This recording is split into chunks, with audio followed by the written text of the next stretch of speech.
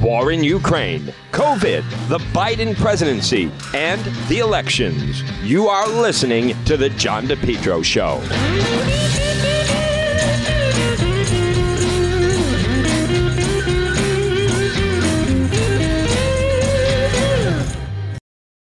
Propane Plus in Rhode Island for all your propane needs. Call them 401-885-4209. In Massachusetts, you can reach them at 508-252-3359. Propane, heating and cooling, it's Propane Plus. Their team's been there 3 generations. They're available 24/7 for service and delivery, and they plan on serving you for a long time to come. They offer online billing, ability to schedule a service delivery at the click of a button, and remember, all customers receive a free safety inspection on their equipment. It's Propane Plus, and remember, with propane, it's affordable, sustainable, equitable, good for the environment, and now it's renewable. Call Propane Plus today at 401-885-4209. In Massachusetts, call them at 508-252-3359. They're very easy to navigate website. It's propaneplus.com. Propane Plus. Call them 401-885-4209. You're listening to the John DePetro Show, folks. It's AM 1380, 99.9 FM. You can always listen online at the website, depetro.com. It is Friday. We are middle of July. Boy, it's dry. It's definitely dry. Could use a little rain. This portion of the program brought to you by PR Landscape Materials and Garden Center. They are having a fantastic summer. Stop in Rhode Island's, full-scale nursery, Rhode Island's #1 garden center. Look for them on Facebook. Annuals, perennials, trees and shrubs, hanging pots, 10-inch, 12-inch moss baskets, hanging impatiens, large selection, beautiful patio pots, vegetable plants and herbs, tropical mandevillas, hibiscus plants, screen loom, mulch and all. They're open 7 days a week. Look for them on Facebook. Gift certificates are available. It's PR Landscape Materials and Garden Center. And remember, they're a full-scale nursery. Everything you need to make your home a business, a showstopper. Stop off. You can also look for them on Facebook. Well, folks, we've made it to Friday. People are still reeling over the events in North Providence from the other night. That was really, that is a situation could have gone either way. I still, and I think it's okay to question and wonder whether or not, in fact, maybe something could have been done a little bit sooner. I know people feel hindsight 2020, and it seems like a little bit of Monday morning quarterbacking. But just the fact, when you have the resources, it did end well, and I'm sure they learned things as you go through them. But it certainly begs the question whether or not something as simple as maybe they should have cut the power a little bit earlier than they did. Again, it's tough to argue with the result, and at the end, it's just a tired police force with a lot of overtime, and I think an individual, hey, by all accounts, it's you can't argue with the Rhode Island red flag law. That individual should not be allowed and have access to the type of weapons that he did. And I know that there's a lot of discussions about Second Amendment rights, but that is someone, to me, fits the profile, like many of these school mass shooters, that they simply should not have the availability, accessibility to get access to these types of weapons. So I want to commend, there's a great Mayor Charlie Lombardi, the mayor of North Providence, very good police chief. I like the command staff, Commander Lepre, the officers they had. That was not an easy situation. They handled it very well. And in the end, again, we have a lot of video from that night. You can check it out on the website, depetro.com.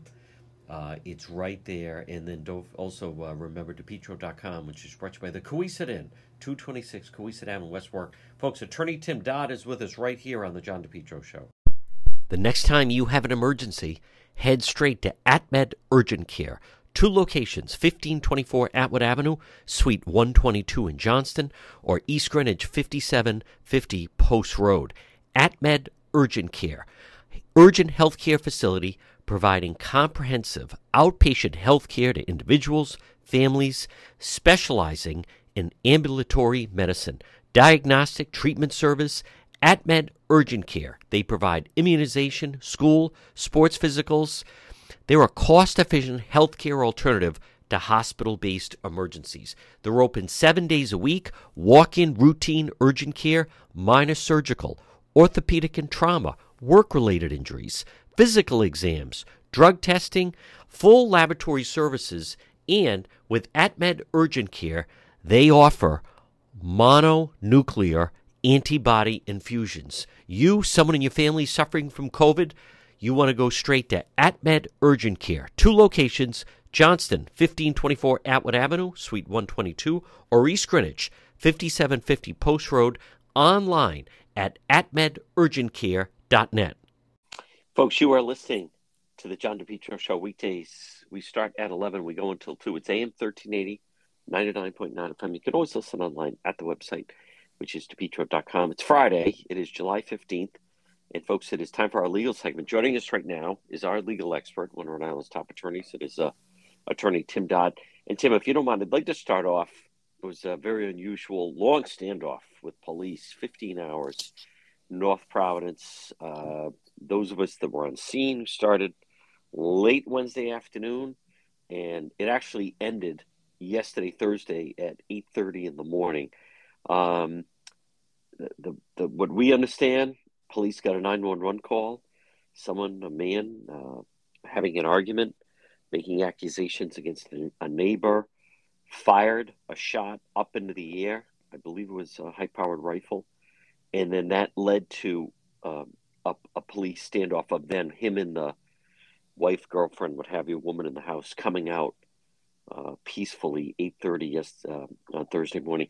Tim Dodd, let's just start off with the legal element that, people were questioning why weren't the police just like barging in on the guy. But it's my understanding of listening to the police was they were saying, if he's not threatening to harm anyone, and they were talking to the woman in the house, he's not harming himself, he's not harming her.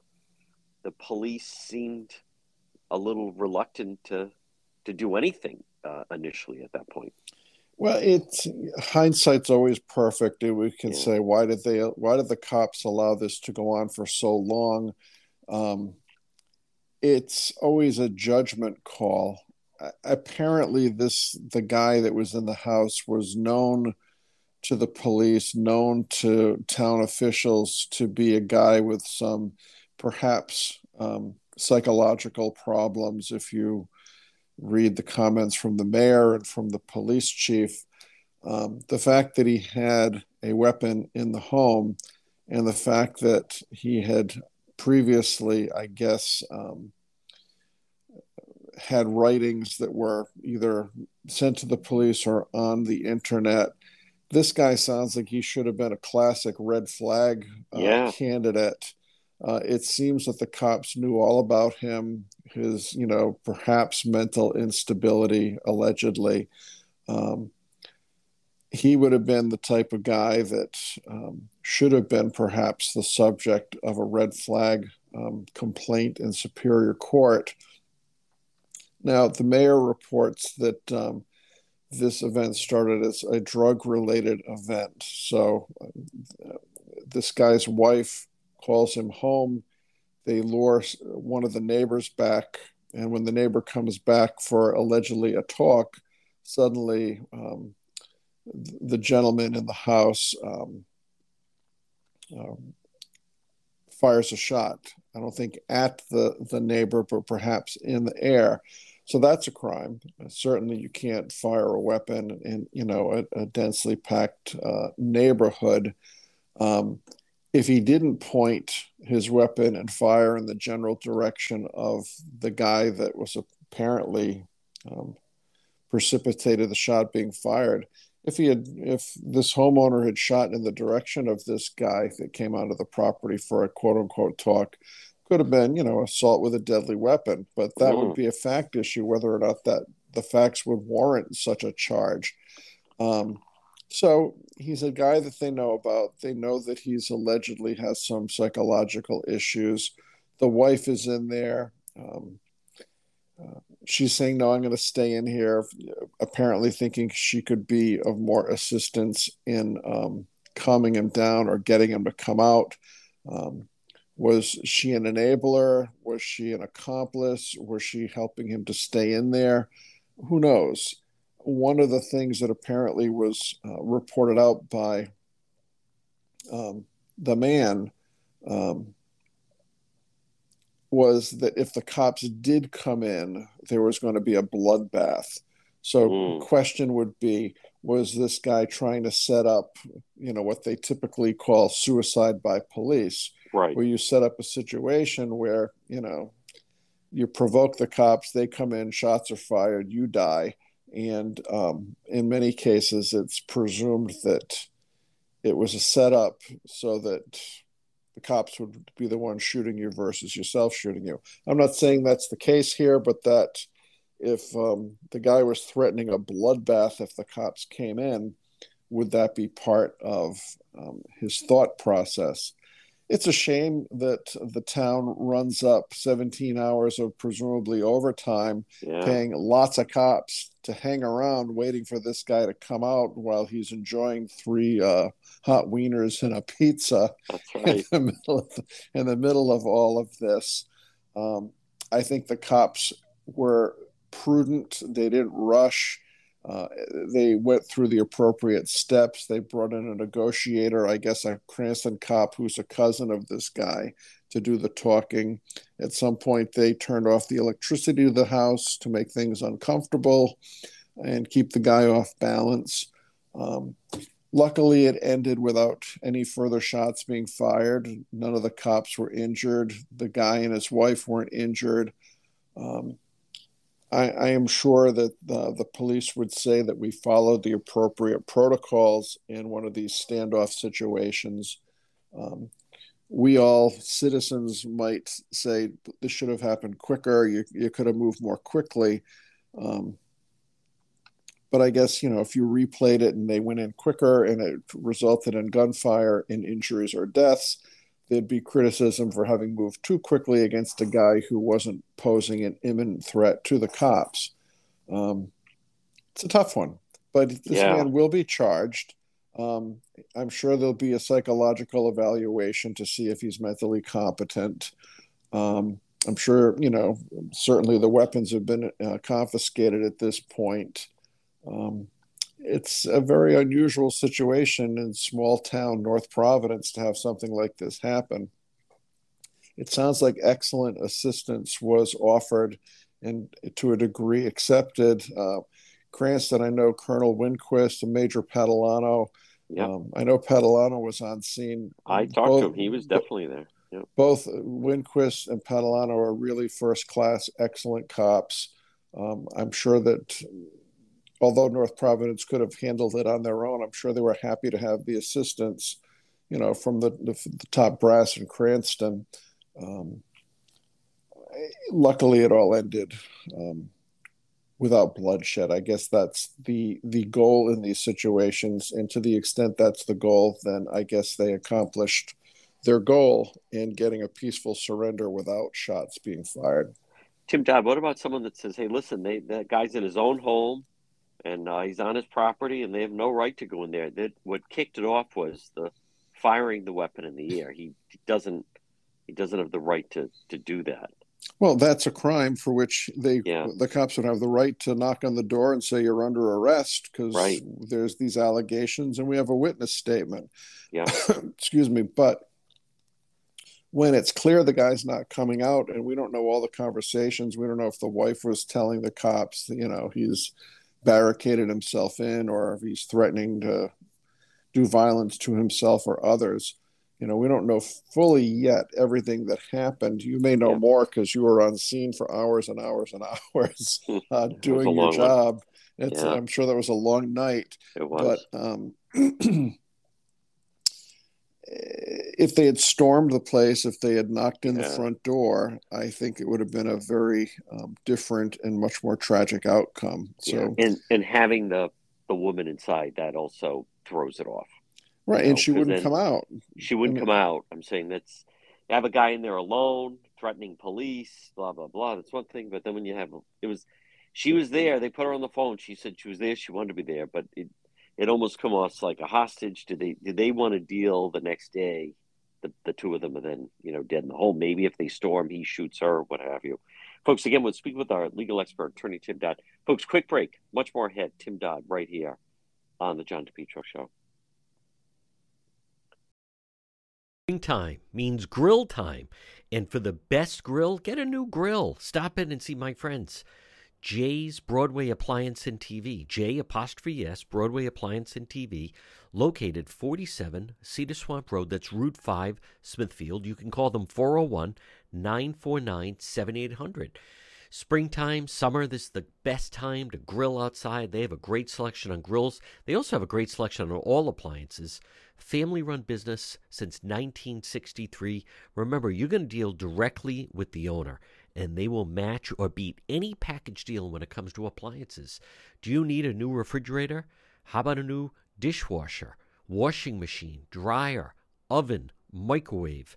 Jay's Broadway Appliance. Look for them online at jsappliance.com. Also on Facebook. Springtime, summer is grill time. Stop in and see them. They're open Monday through Friday from 10 to 5. You can make an appointment for more personal Saturday and Sunday appointments.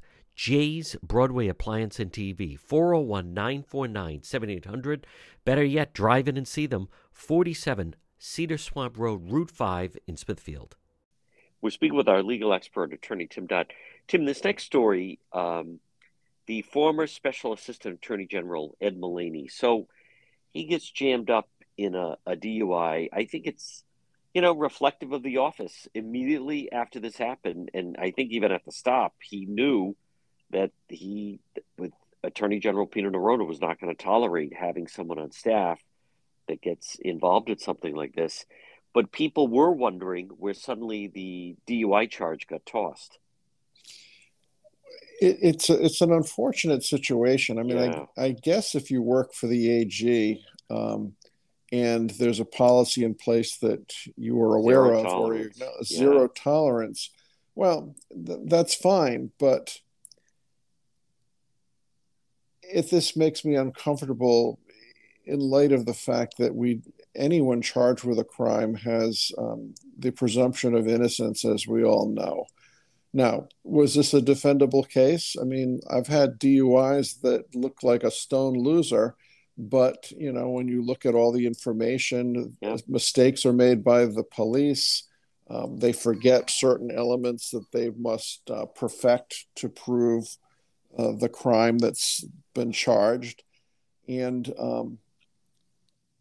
the person who is accused gets out of it, if you will, either by being found not guilty or the charges being dismissed because of technical mistakes that the cops have made.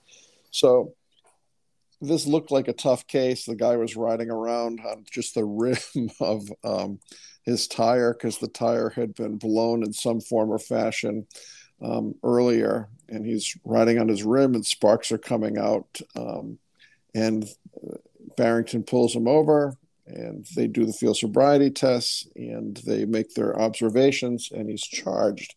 Now, maybe after he goes through the whole process, and it's a two-sided process because the DUI is criminal, it's an observation case, and refusing to submit to a chemical test is a civil violation, which puts you in the traffic tribunal.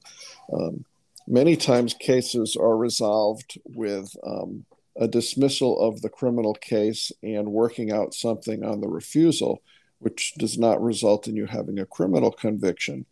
So query, if this guy went forward, got his DUI tossed, took a deal on the refusal in some form, that's not a criminal conviction. And if there's a policy that any alcohol-related incident, even if it's a breathalyzer refusal, is a termination offense, well, so be it. But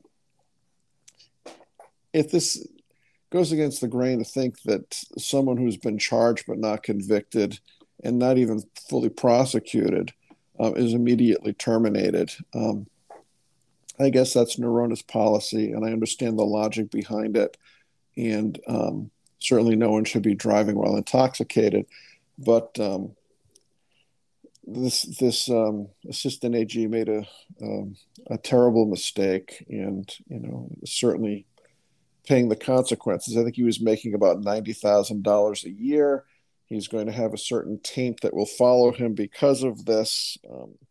Can he recover, and can he continue on his legal career? Of course he can, but it's a policy decision. I guess if you go to work for the AG, you know that's the deal. If you get jammed up with a refusal or a DUI charge, you're going to be fired. Folks, we're speaking with our legal expert, attorney Tim Dodd. And Tim, finally, the two men that were cited, well, not finally, but we had talked about it. The two men that were cited for posting the white nationalist flyers from East Providence, they did appear in court. What do you make of how their court hearing went?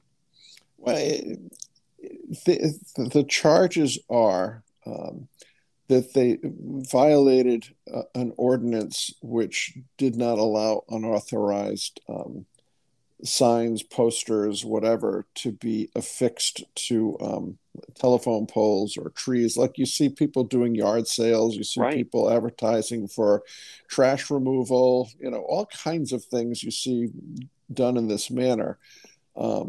This was certainly targeted because of the nature of what these guys 100%. were Yes. putting up there.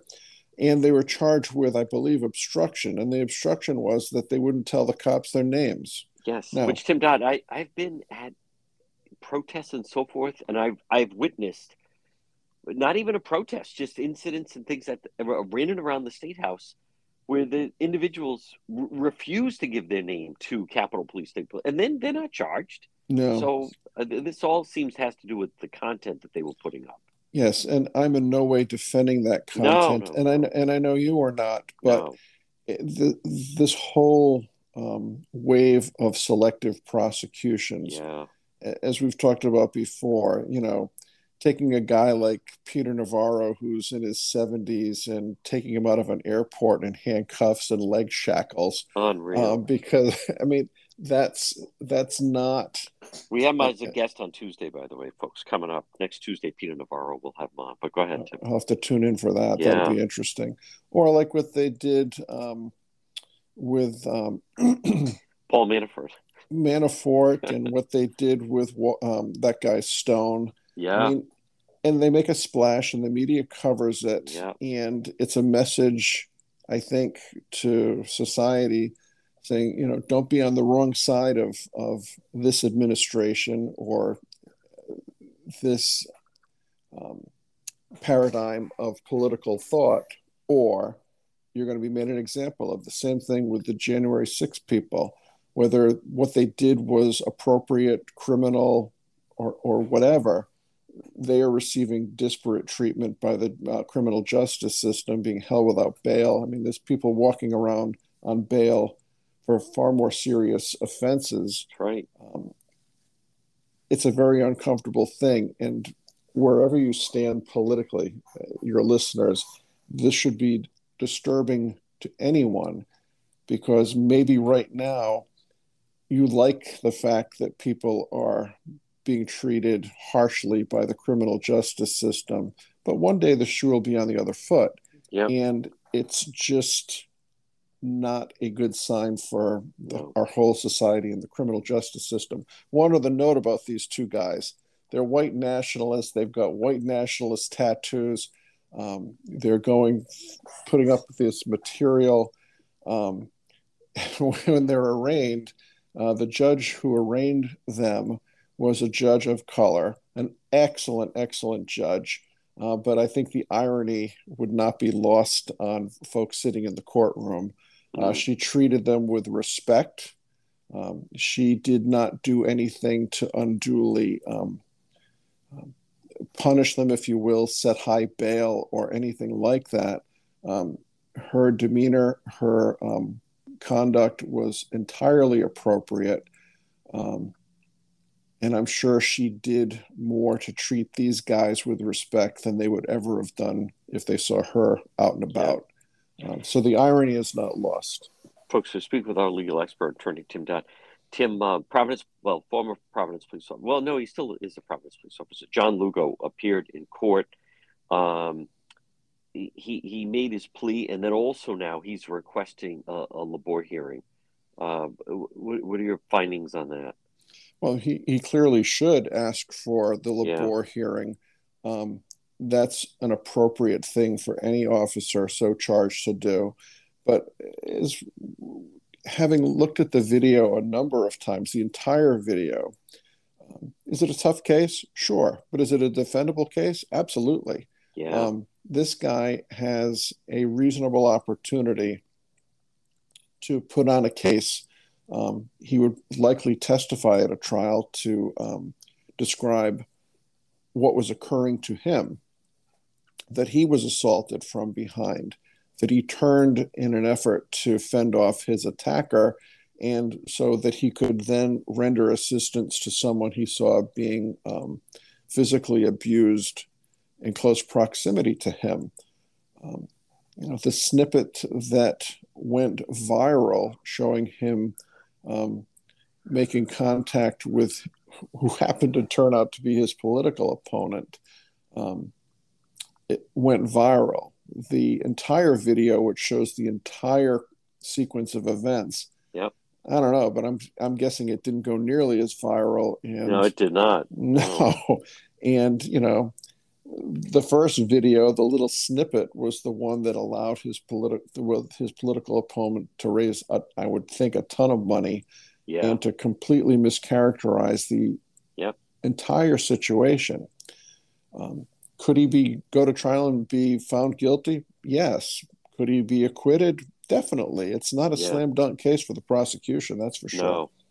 Tim Dodd, also, before we take a break, different people, and again, I don't want people to misread, but there's no justification or anything. He'll have his day in court. He seems to have an argument and a defense, but they were remarking that I've heard more than one person say, well, he couldn't have struck his former political opponent that hard because she didn't fall down. It wasn't like a one-punch knockout. She definitely, was affected by it, but it may have looked worse than what actually took place.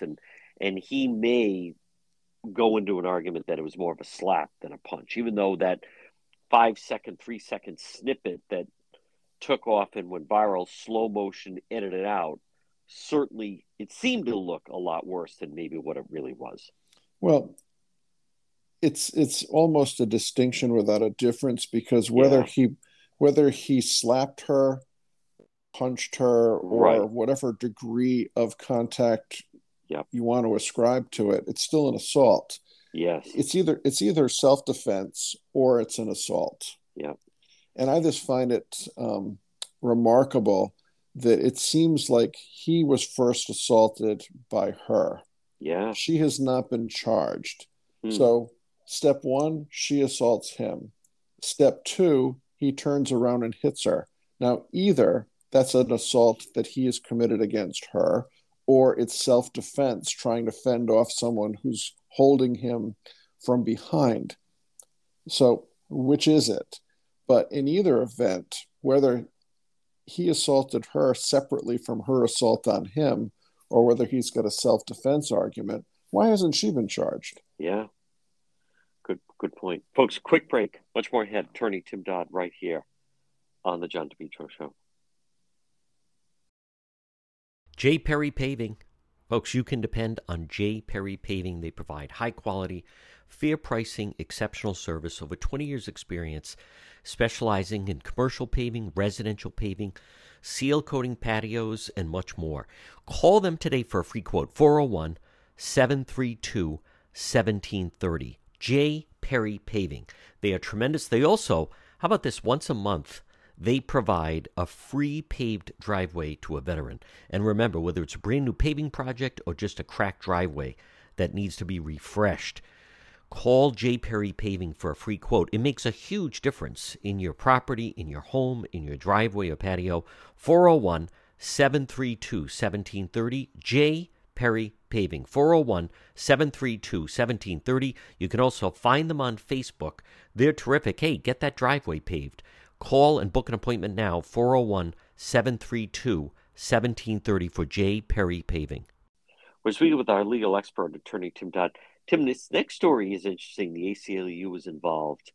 This cleaning service worker that is making claims that she was basically terminated because of a pregnancy.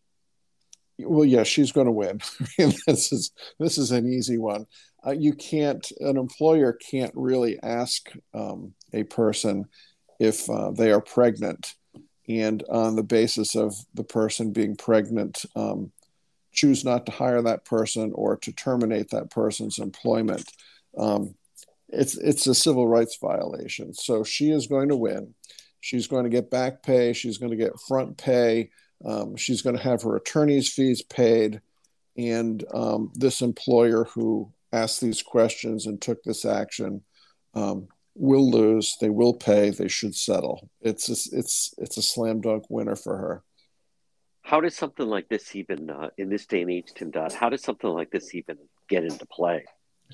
Well, I think it more happens with small companies, local companies, closely held businesses. I think national companies are more hip to the idea that you can't ask these types of questions of prospective employees or actual employees.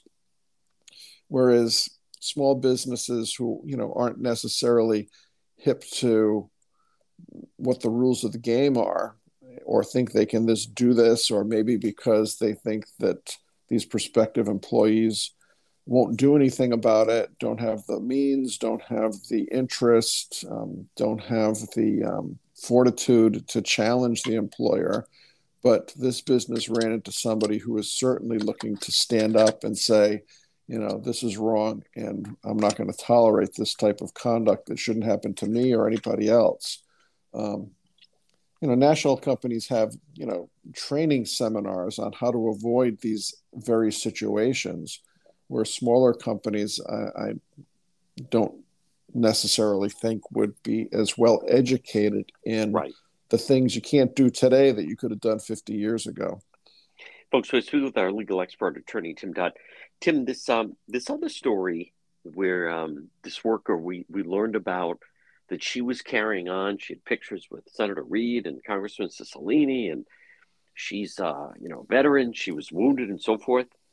She's now going to plead guilty in the case, and it's incredible in some way, Tim Dodd, how maybe someone starts off and maybe they consider like a little bit of an exaggeration, embellishment, and then it just grows and gets worse and worse. And we're talking about faking military records. The penalties are real. Yeah, she's a con artist. I mean, Who knows how it started, as you say, but she was claiming that she had been wounded in battle, that she had a Purple Heart, that she had all these military awards, so that she was a leader at the VFW post. She was also raising money on a claim that she had a cancer diagnosis, which was related to chemicals that she was exposed to while in the military. The truth of the matter is she was never in the military. Yeah. None of these things ever happened to her. She didn't have a battle or military-related cancer diagnosis. She raised a lot of money off of that. She got a lot of sympathy from other veterans.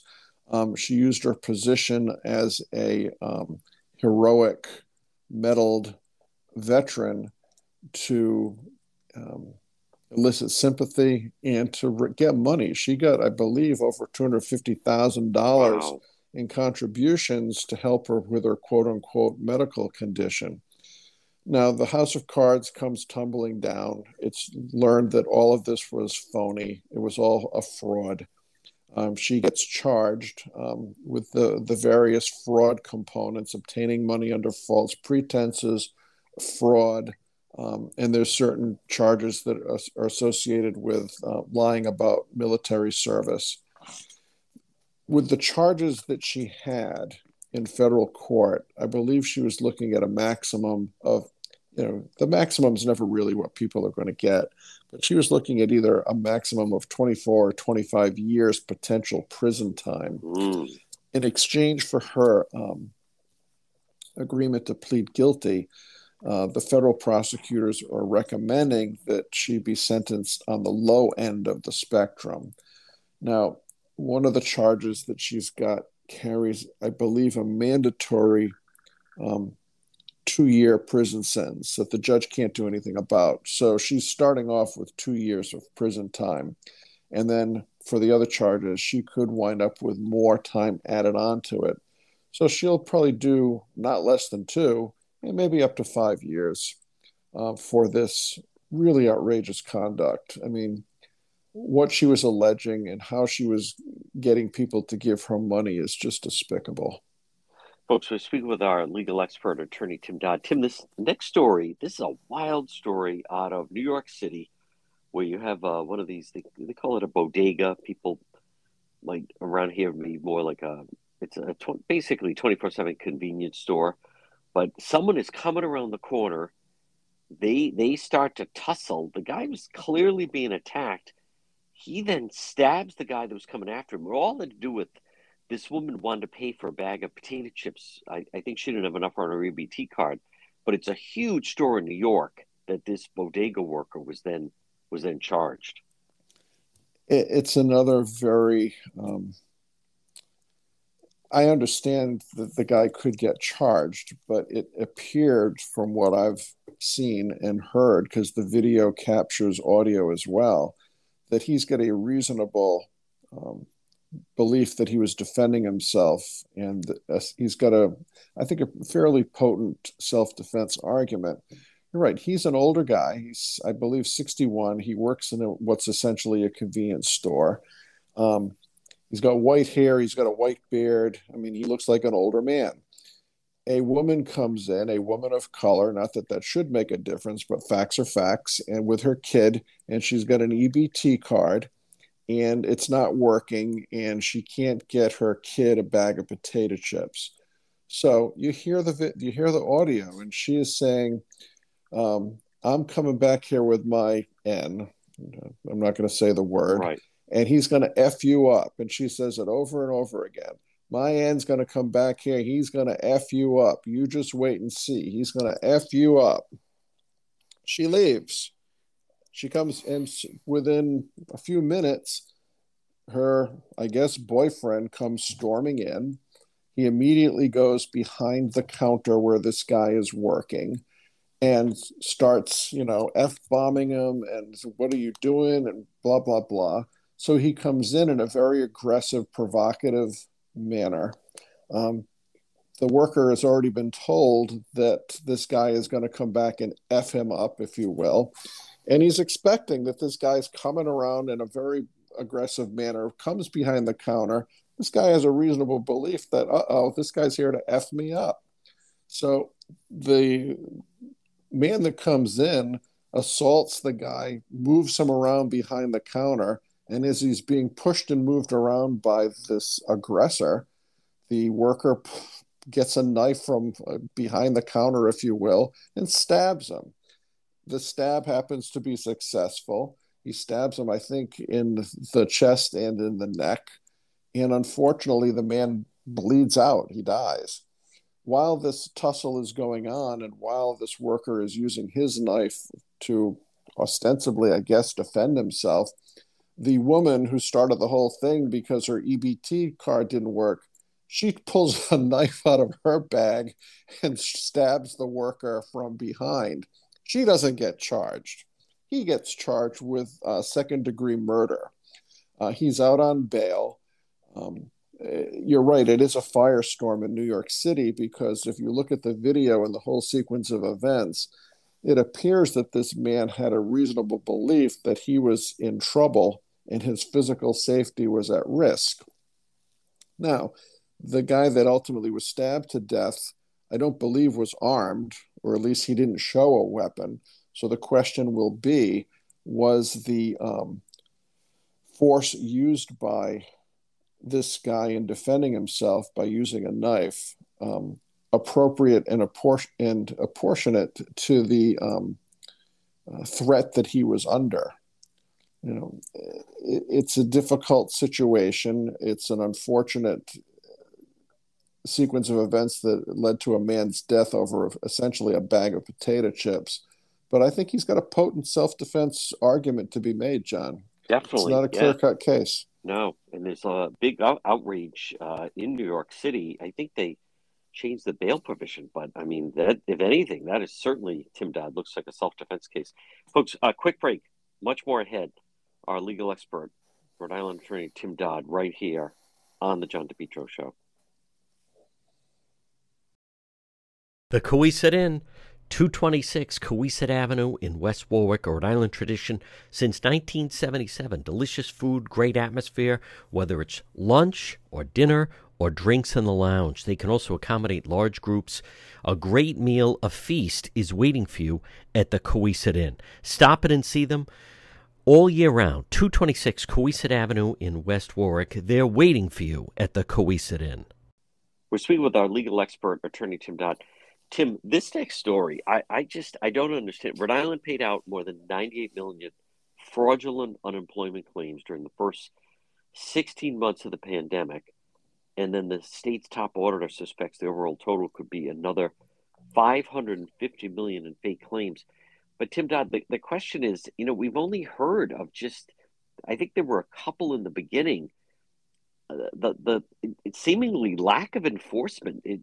How can there be that number of claims? And it doesn't seem like I should say, like they're aggressively going after anyone. No, it doesn't. I mean, certainly they made a big splash. The feds did with individuals and businesses which were fraudulently obtaining the PPP money early on in during the pandemic. But if there's, let's call it something between 100 million and 500 million and fraudulently obtain unemployment money, I mean, how tricky is it to do an audit and determine who's legitimate and who's fraudulent in making such claims? I don't know. I mean, most departments of state don't have cutting edge technology at their disposal. Usually they're using computer systems which are older. I don't know how old the systems are over at the Department of Employment and Training, but it seems like they should be able to identify people who are making fraudulent claims and prosecute them. Because if they don't, they made examples of people getting the PPP money and charged them, and some of them are going to jail. If they don't do something similar on the unemployment side, well, people are going to look at it and say, there's a green light. I'm never going to get caught. They're never going to get prosecuted. So something it would appear has to be done. If they know there was this magnitude of fraud, you would presume they can figure out who are the fraudulent players and do something about it. And if they don't, it's just another sign that, well, you can, assault cops, you can burn police cars, you can steal money from the state, and nothing's going to happen. But Tim Dodd, what about this final story of, you don't see it that often, but a correctional officer, they're basically saying that, and I think it's actually highly unusual that you have a Rhode Island correctional officer indicted in an inmate's death. That's seemingly, I don't remember the last time something like that happened. No, it's very rare. Certainly, the question will be the use of force in the circumstances of the inmate's death, and the role that the prison guard had. All remains to be seen. But if a prison guard's conduct leads to the death of an inmate, and it's not mere negligence, but an intentional act, then that prison guard should be prosecuted if the facts warrant it. Now, we haven't really seen a ton on this one. I mean, typically there'd be video of what's going on in the prison. Right. There'd be witness statements as to who saw this happen, whether those witnesses are other guards or inmates. It seems to me there's a lot more to the story that we haven't fully learned of yet, but there's got to be video showing exactly what happened here. I'm just not familiar with that being in the public realm at this point, but I'm sure it will come out eventually. Because Tim Dodd, isn't it normally there's some provision if something goes wrong during the course that you're doing your job that you're somehow, immune from that? And it just what comes to mind is for instance, the fire marshal in West Warwick, seemingly missed certain things with the Station nightclub fire. As a result of that, his capacity as building inspector or fire marshal, he wasn't criminally charged. Maybe it was negligence in his job, but there's some kind of provision that allows that if it's seen as like a mistake in a certain instance, that someone would not be held criminally in some way. Well, that's exactly right, John. To use the station fire case, I think the building official there could have or actually should have been prosecuted based upon what occurred there. It didn't. That's always been a question mark. It'll always be a question mark why that didn't happen. But with this prison guard, if the death of the inmate was through some negligent act of the prison guard, then one would presume he would be acquitted or get out of this thing with, a nominal reduced charge. I'm not fully aware of what the alleged conduct was on behalf of this prison guard that led to or contributed to the death of the inmate. I think there's a lot more that we have to learn about what he's alleged to have done. And Tip Top, finally, before we let you go, there's a lot of noise about, again, continue with these January 6th hearings. But, and as we've talked about in the past, we just want to remind people, this is not a courtroom. It's not a trial. There's no one being cross-examined. A lot of these claims, it may sound sensational, and now they keep going to, December 19th, President Trump put big protests, gonna be wild. I still, despite all of this, I still don't see any threading of the needle of all these accusations that they're trying to make. Well, no, and lawyers can say this is a ridiculous political exercise because there is no cross-examination. There are no members of the committee who would be acting not as really like defense counsel, but putting forth an alternate narrative of what happened.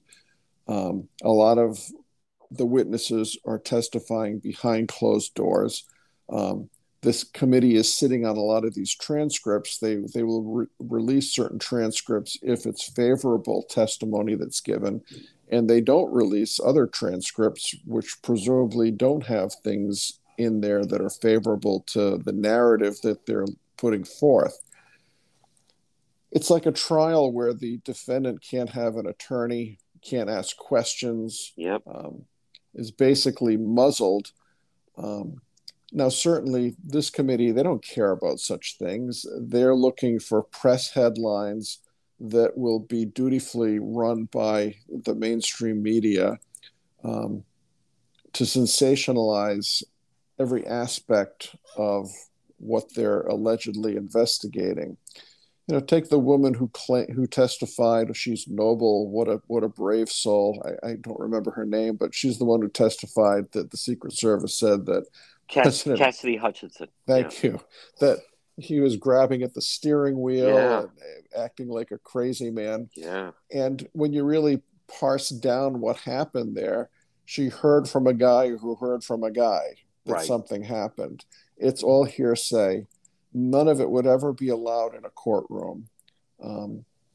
So you get people saying sensational things, not being cross-examined. There's no one questioning her credibility. There's no one taking her through her testimony and questioning the source, what she heard, who she heard it from, is it reliable? It's just a provocative, sensational headline that the media runs with. Yeah. So I think most lawyers would look at this and say this is a preposterous show trial, something like you'd see in the Soviet Union, but not a real investigation intended to find the entire truth. Certain people can't be asked questions, like Nancy Pelosi. Certain people can't be called to testify, like the chief of the Metro Police Department or the chief of the Capitol Police Department. Why is that? Why do some people get called in and some people can't be asked questions? There's video, the Capitol video of exactly what went on that this committee could ask for. They're not asking for it. And to the extent they have asked for it, my understanding is the Speaker's office said you can't have it. And they say, oh, okay, we can't have it. well, we'll do something else. Yeah. Did bad things happen? Yes. Were bad decisions made? Yes. Was the whole notion that you could, get Mike Pence to overturn the election, was that wrongheaded? Yes. Were the results unfortunate? Yes. But in terms of this is all intended to see if there's a prosecutable charge that can be brought against Donald Trump. Yeah. I don't see that Yeah. is the result of this. Now, anyone can be charged for anything, but I don't think this is anything that could be successfully prosecuted if they chose to bring charges after this investigation. And I don't know if the U.S. Attorney's Office would have the lack of pride that they would actually charge based on what we've all read and seen and heard so far, anyways. Right. Folks, he is our legal expert, Attorney Tim Dodd. Tim, excellent as always, and we will talk to you again. Thanks, John. Take care. The Centerdale Revival. Stop in and see them. Comfort food and cocktails. You're going to love the Centerdale Revival, located 2025 Smith Street, North Providence, right in Centerdale, right across from North Providence Town Hall. Delicious food, delicious drinks, live entertainment on the weekends. Shane and his crew, they're waiting for you. A great time is going to be had by all at the Centerdale Revival, 2025 Smith Street in North Providence. To the John DePetro Show. It's AM 1380, 99.9 FM. You can always listen online at our website, DePetro.com. Remember, weekdays, 11 to 2. But visit the website, DePetro.com. That's the best way to reach me. There's a direct link. Contact John. We also have all our sponsors right there. We have unique, original reporting, stories, videos. Also, all our links to social media, whether it's Facebook, when we do Facebook Live, or YouTube, or Twitter. It's all right there at the website, DePetro.com. And then remember, once you're there, you can also visit the shop. We have great gifts that you can get. It's a happening. All links to the show. Plus, if you ever miss any part of the show, it's all right there under radio show right there. Folks, it all starts by logging on at DePetro.com. And on the left-hand side, you can always listen live. Again, all our links, everything begins and ends right there at the website, DePetro.com. Folks, remember, for all your tree service, well, you want to call Yankee Tree. Call them today, 401-439-6028. Yankee Tree Service, yankeetreeservice.com. What can they do? They do it all. Tree trimming, experts based right in Lincoln. Tree removal since 2006, and also 24/7 emergency service available. Call Yankee Tree Service today, 439-6028. 439-6028. Whether it's tree removal, stump grinding, tree pruning, emergency service, bucket trucket service, and bobcat service. Since 2006, they've been performing tree removal service. On top of that, nothing stumps. Yankee Tree Service, they provide stump grinding. Enjoy your landscape without the eyesore. As far as pruning, well, let them get up there. Oftentimes, a tree can be pruned instead of cutting it down. At Yankee Tree Service, their licensed arborists help you decide what's best, the treatment plan for your tree. And maybe it's an emergency service. Did something come down? Call them today, 439-6028, 439-6028. If they have to, they get right up there in the bucket. Yankee Tree Service, since 2006, tree trimming experts. Give them a call, 439-6028, or online at yankeetreeservice.com.